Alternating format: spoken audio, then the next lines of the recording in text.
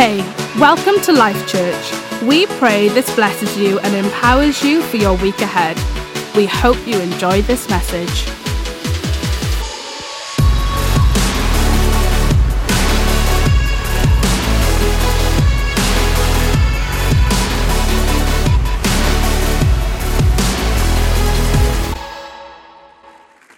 Well, thank you very much. God bless you. You may be seated. So good to be here with you.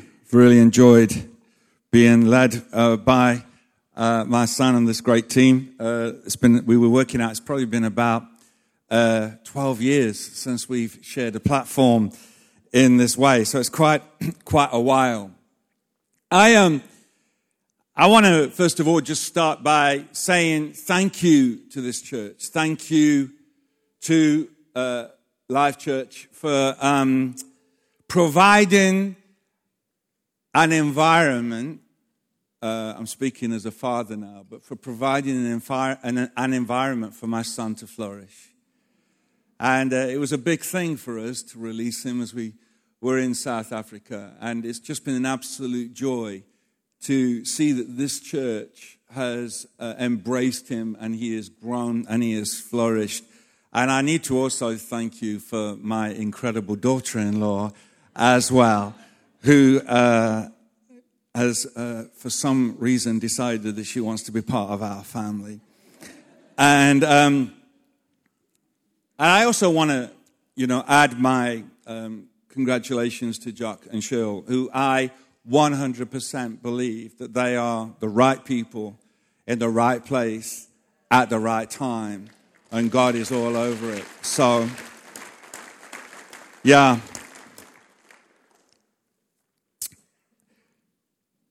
Appreciate the opportunity to come and share. And, Jock shoehorned me into this great new series. I don't know whether it was deliberate or a mistake, but it doesn't really matter because I just felt not the preaching bit. I think that was deliberate, and hopefully it will prove not to be a mistake. We'll see by the end. But during the worship, the click came through, and the click is maybe for most of you, you won't even know what that is. If you serve on the platform in worship, or you sing or you play an instrument, you're very familiar with the click because that is playing every week. But most of you won't hear it. But that click is what produces something which the musicians and the singers are aligned to so that they present a united front. And I just felt, as that happened, whether it was, I don't know how it happened or what, but I just felt the Spirit of God drop into my spirit and to say, I believe that this series, The Art of Table Living, is actually providing an opportunity of alignment for this house. And God is giving you a new rhythm, is aligning you to a new rhythm as a community. And there is something by the Spirit that is causing you to be aligned in a way, a supernatural way that would otherwise not have taken place. So I believe that God is part of this series, and I'm excited to share with you today. Jock was very kind and just said, if there was something that you felt that would align with that. And as he said that, something dropped into my spirit, and the hints of it were in the song that we heard during the offering. And I'm going to read to you from 2 Samuel chapter 9, speaking about Mephibosheth and indeed David's kindness to Mephibosheth. And this is what the Bible says. And David said, "Is there still anyone left of the house of Saul that I may show him kindness for Jonathan's sake?" Now there was a servant of the house of Saul whose name was Ziba, and they called him to David, and the king said to him, "Are you Ziba?" And he said, "I am your servant." And the king said, "Is there not still someone of the house of Saul that I may show the kindness of God to him?" Ziba said to the king, "There is still a son of Jonathan. he is crippled in his feet. The king said to him, where is he? And Ziba said to the king, he is in the house of Machir, the son of Ammiel, at Lodebar. Then King David sent and brought him from the house of Machir, the son of Ammiel, at Lodebar. And Mephibosheth, the son of Jonathan, son of Saul, came to David and fell on his face and paid homage. And David said, Mephibosheth. And he answered, behold, I am your servant. And David said to him, do not fear, for I will show you kindness for the sake of your father Jonathan. And I will restore to you all the land of Saul your father, and you shall eat at my table always. And he paid homage and said, what is your servant that you should show regard for a dead dog such as I? Then the king called Ziba, Saul's servant, and said to him, all that belonged to Saul and to all his house I have given to your master's grandson. And you and your sons and your servants shall till the land for him, and shall bring in the produce, that your master's grandson may have bread to eat. But Mephibosheth, your master's grandson, shall always eat at my table. Now Ziba had 15 sons and 20 servants. And then Ziba said to the king, according to all that my lord the king commands his servant, so will your servant do. So Mephibosheth ate at David's table like one of the king's sons. And Mephibosheth had a young son whose name was Micah, and all who lived in Ziba's house became Mephibosheth's servants. And so Mephibosheth lived in Jerusalem, for he ate always at the king's table. Now he was lame in both his feet. So there is a little bit of a backstory, and I'm just going to read a verse which will help us understand that. His father, Mephibosheth's father, had died in battle, and indeed his grandfather who was the king, was severely wounded, and I asked someone to finish him off and all that sort of thing. But in 2 Samuel 4 verse 4, it says this, that Jonathan, the son of Saul, had a son who was crippled in his feet. He was 5 years old when the news about Saul and Jonathan came from Jezreel, and his nurse took him up and fled. And as she fled in her haste, she fell, and he became lame, and his name was Mephibosheth. So we have a situation here where Mephibosheth, right up to being 5 years of age, was fine.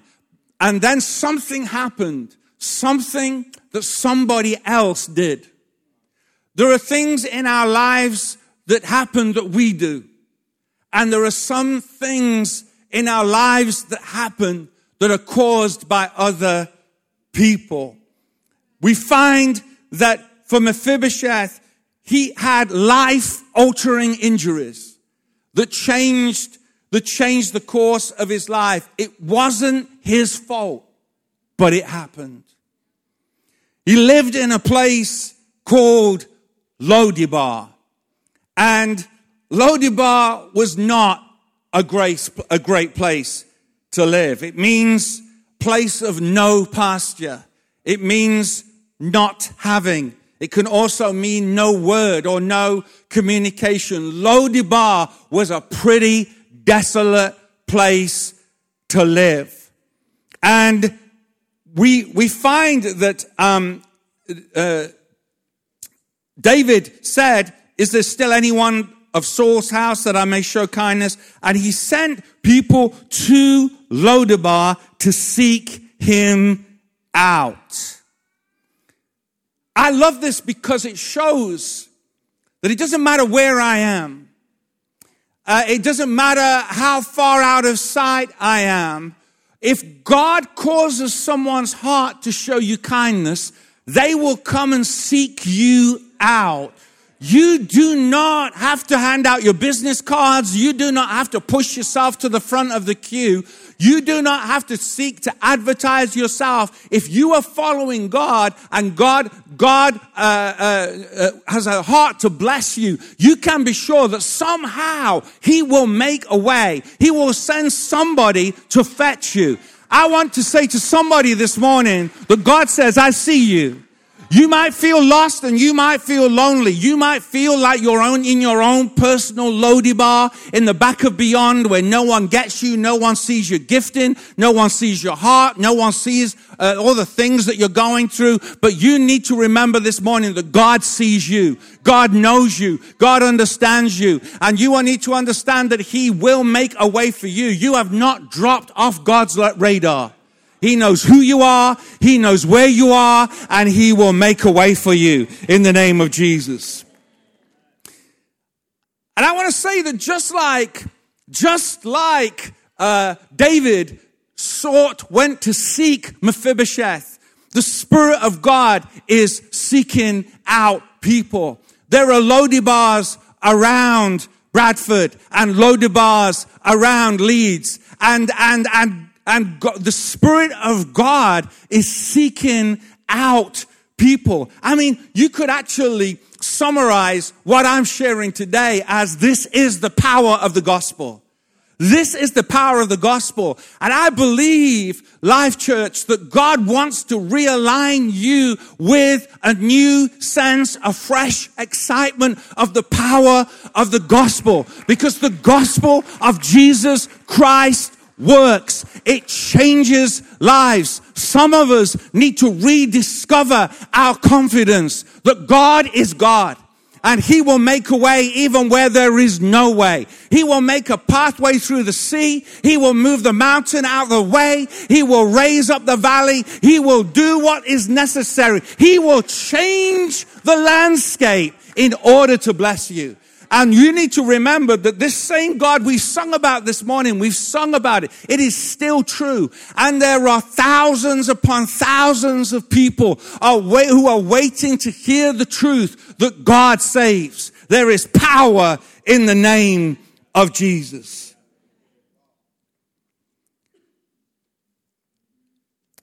I think that just like Mephibosheth, for some of us, it's a bit difficult to believe. I think sometimes it's easier to believe that God will do that for everybody else.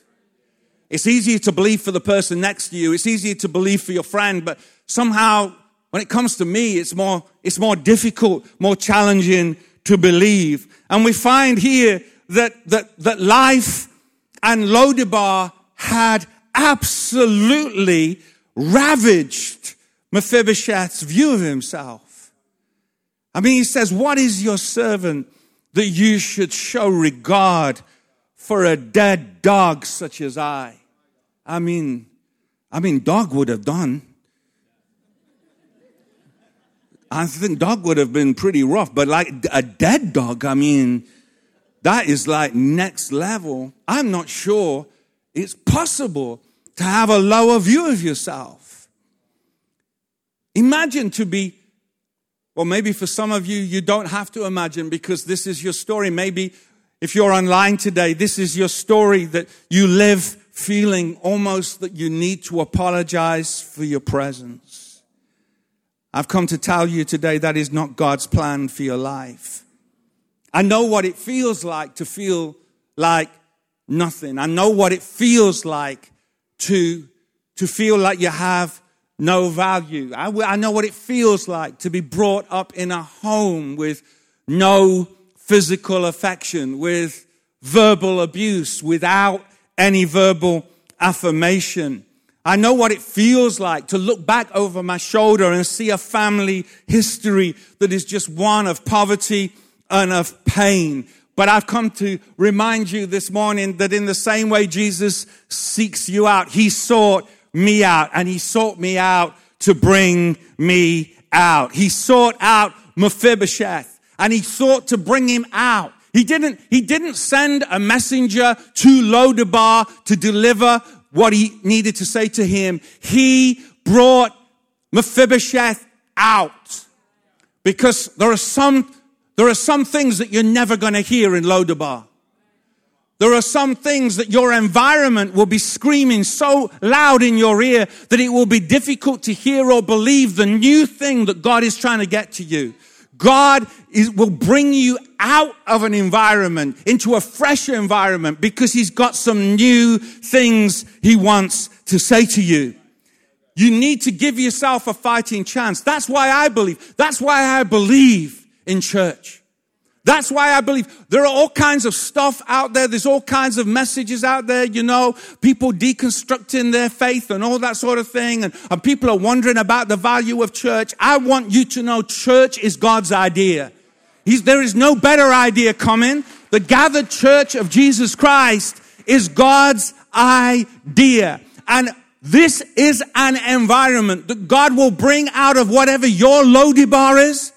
He will bring you into an environment with people of like mind, with people of faith, with people who are going to encourage you and spur you on. There are some things that you're going to get here in this room that you will not get on your own. And I'm not saying you can't have a good time on your own. I'm not saying that you can't have a good time in your own space, but there is something released when the people of God gather, when they come together. There is something that happens in the Spirit. Because that is where renewing comes. God may get you out of Lodabar, but when I come here, God's getting Lodabar out of me. That place where I can find hope. Lodabar teaches me not to dream. But when I come into the new environments, when God brings me into His palace, He gets me to hear things that will enable me to dream again. And we see that God restored Mephibosheth's life and God David showed him extraordinary kindness. Well, God did through David. But I want to come and remind you that God wants to show you extraordinary kindness. I know that things have got bent out of shape over the last couple of years. I know that too well. But I've come to remind you that God is God. And He has a plan to bless you. He has a plan to show you kindness. And even though I tell you that God wants to show you kindness and He wants to bless you, I also want to remind you, because too many of us interpret that the blessing of God means I won't have any trouble, I won't have any pain, and I won't have any challenge. And that is not what the gospel is all about. The fact that I'm not having pain and problem is not proof of the presence of God. The proof of the presence of God that I am blessed even in the presence of my enemies. Even in the presence of pain, even in the presence of challenge, even in the presence of not enough, God is pouring blessing out. And Mephibosheth was invited to the king's table to eat like one of the king's sons. And I just want to take a moment to look at some things I felt I wanted to highlight about the king's table. The first thing I want to say is a table of grace. And I say that because you cannot earn your way or invite yourself to the king's table. You have to be invited. This opportunity is by invitation only. Jesus, through the power of the cross, throws out an invitation. But every one of us should know that an invitation needs to be accepted. I can be offered a seat, but I've got to make a decision whether I take the seat. The cross puts you in the royal box because it's not what about you did or what others did to you. It's about what Jesus did and what He has done for you. At the table of grace, you get favor you didn't earn. You know, you hear a lot about people saying, you know what? It's just not fair. Do you want to know what's not fair? This is not fair. At the table of grace, you get favor you didn't earn. It's not because you're so awesome. It's not because you're amazing. It's not because you've lived so perfectly. It's not because you've got it so right. It's not because you're so beautiful. It's not because you're so talented. In fact, it's nothing to do with those things. It's because of Jesus and the cross. This table is a table of grace. This is a table of acceptance. Here at the table, Mephibosheth found acceptance instead of rejection, because it was only the sons of the king that sat at the king's table. And through his invitation for Mephibosheth to sit at the king's table, David was declaring him a son. Jesus declares you a son and a daughter. We have broken bread today. We have taken of the cup. That is Jesus' declaration to you that you've been invited to sit at the table. There is a place for you. There is a place with your name on it. Through the cross, you are declared sons and daughters of the King. 2 Corinthians 6 verse 18 says, "And I will be a father to you, and you shall be my sons and daughters to me, says the Lord Almighty." God does not just tolerate your presence. He doesn't just tolerate you. He doesn't just not accept that you're there. God loves you. He's passionate about you. He's crazy about you. He's got a plan for you. He is the one. He just delights to see you succeed. He delights to see you win. And he is going to help you get there. You are no longer rejected. You are accepted. You are loved. The problem with some of us is that we focus too much on the way that we feel. Because it's much easier to believe that I'm not accepted because I know me. I know me better than you know me. I know the things I think. I know the things I say. I know the things I do. I know that there are things which would not necessarily draw the pleasure or approval of God. And you know what? I can say those things because I know I'm not alone. We're all in the same boat. But, you know, we can pretend all we want on a Sunday, but that is the truth of the matter. But we need to remember that God does not reject us. The cross is proof and opportunity that I am forgiven and I am being forgiven and I will be forgiven, because that is the power of the cross. His blood is sufficient. His blood is enough. These are not just words that we sing. They are truths that we confess.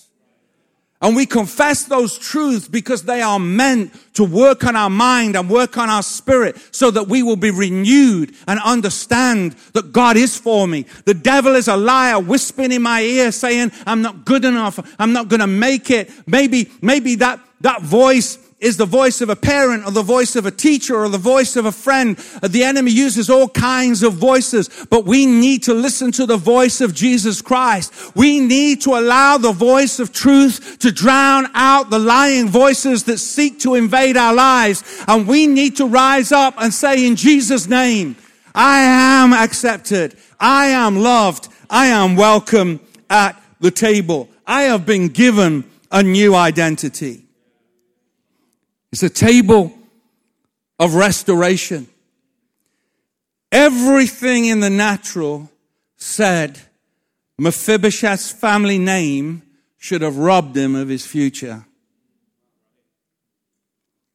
But when the king decides to bless you, you will be blessed.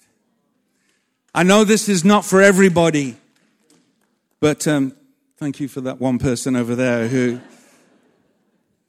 encourage me there with that. But the truth, it remains so. This might not be for everybody, but I believe it's for somebody who needs to hear this morning. Your family name will not rob you of your future. I don't know what's happened. I don't know how it happened. I don't know what your experience is. I don't know what your story is. But I've come to tell you through and by the Spirit of God, your family name will not rob you of your future. God is restoring your family, and God is restoring your name in Jesus' name.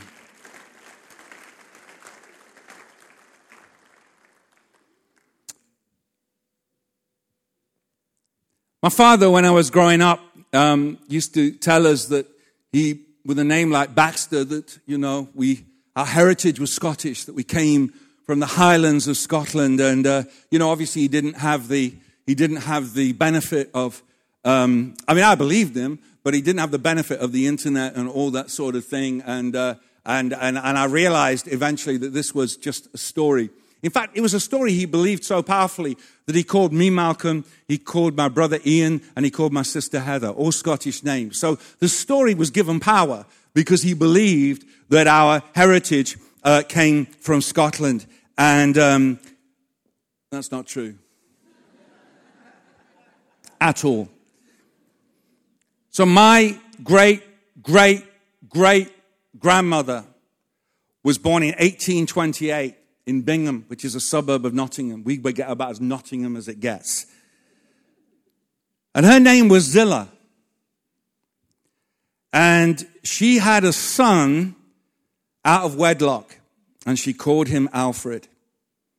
The following year, she married Richard Brown. Richard adopted Alfred, but did not give him his name. And so it turns out that far from being from Scotland, our name comes from a single mum in Bingham. And that son, Alfred, grew up with, I think, 13 brothers and sisters. All of them were named Brown, and he was the only Baxter. His adopted father never gave him his name. Eventually, Alfred married and had a son, William, and William married and had a son, George, and George had a son, my father, and called him Malcolm, and then I came along. And if I look back over my shoulder, I just see generations of poverty and dysfunction. And as far as I am aware, up to this point, no one knew the Lord. But in 1983, I was saved. And 2 years later, married the love of my life. And we had 4 children. And they're all saved and in the ministry. And I have 4 grandsons.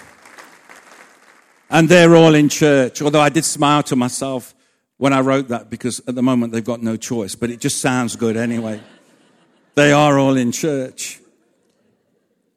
The point I want to make is the cross birthed a new breed of Baxter. It doesn't matter what has gone before. The cross has birthed a new breed of Baxter. And my children and their children and their children, they will have a different story. Do you know what I love about this? God doesn't need long to sort out generations of mess. Just give him a generation. Just give him somebody who will say yes to Jesus. Just give him somebody who will give Jesus their heart, and generations of mess will be undone, and he will utterly and completely transform your family and your future. God needs one generation to turn your history into his story.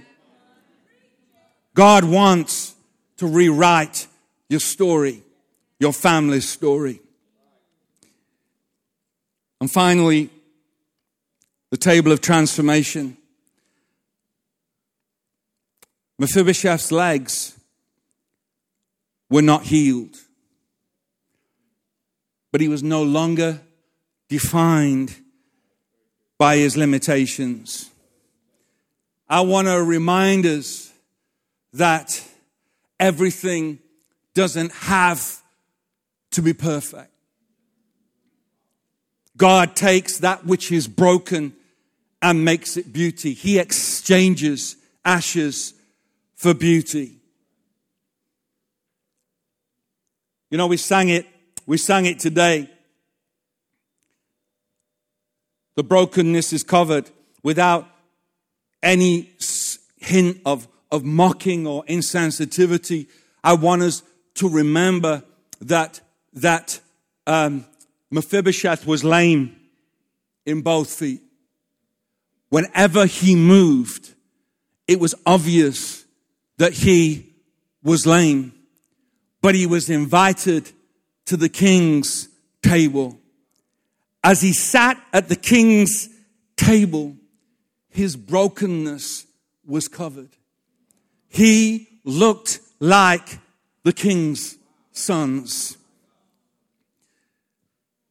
They used to say, look, here comes that lame guy. Now, they said, look, here comes one of the king's sons. They used to say, look, here comes the addict. Here comes the alcoholic. Here comes that adulterer. Here comes that guy who slips around. But the gospel transforms your life. So that they will say, here comes one of the king's sons. You see, when you sat with the king, no matter how you walk as a princess. You walk as a prince. The focus changes. Sitting at the king's table, sitting in the presence of the king, the dead dog from Lodebar fades away. And the prince emerges.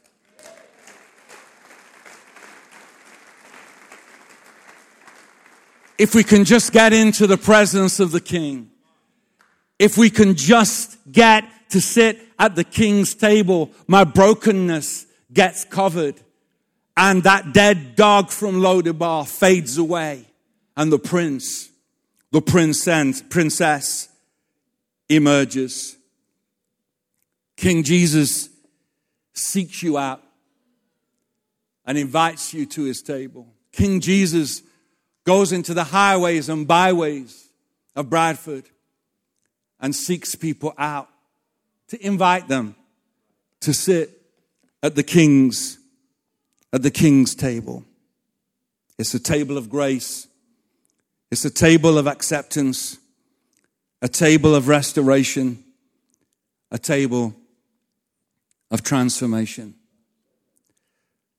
I'm going to conclude with something that I only felt this morning prompted to do.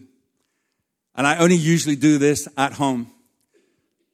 But I believe I can feel at home here with you this morning. Every now and again I write poetry and I write spoken word, and I felt this laid on my heart to finish with today. And so if you will indulge me, I'll finish with this and hope that it blesses you.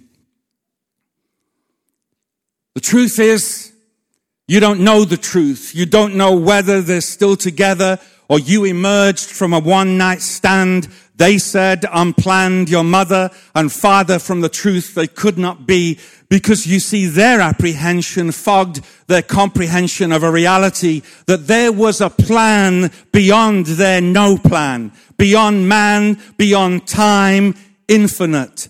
The eternal, he knew you, knows you, before your first gulp of O2. With your days ordained, he formed your frame, knowing you're not the same. Unique at the peak of his creation, a hit, a sensation. You should take a bow, not bow out. Under the pressure of conformity, normality, you dim the lights, your light, to blend with the crowd. You stand in the foyer, expect them to ignore you, because that's what life has taught you. You're acting like an extra when you're the star of your own show. Good to go. There's a chair with your name on it, not the musical type where after all the hype you end up confused because somehow you always felt you were meant to take your seat. But high expectations are brought low because at the audition they said no again and again. You limp away in pain thinking, am I insane to put myself through this? Here's the deal. Get real. Who are you to feel you're anything but an accident of biology with a messed up psychology? And so speaks the enemy of your soul. That's his role, to hypnotize and minimize, get you to prioritize everything that went wrong. A sad song, the karaoke version that explains the inertia. But wait, a divine click of the fingers and you're back in the room. Not a moment too soon. It was quite a jolt, but he needed to halt the slow, deliberate erosion of the dream he placed in your heart right at the start. It's time to take your place and face the reality that you are more than the things you have become. The stage is set and the world sits not in the cheap seats, hushed in expectation as the curtains open and there you are. Their stare, hidden by the glare, and you know they're there, but fear threatens to bring down the curtain when you're meant to bring the house down. But with strength, not your own, you remember lines you've never learned. Walk in a grace you've never earned. Not a one-night stand, not for one night only. You are here for the one and only. And to think life nearly took you out because you had no idea what you were about. And now your voice will be heard, must be heard, because he who is the word has the last word. And you have emerged just like your Father, the heavenly one, confidently bringing all you have to the table.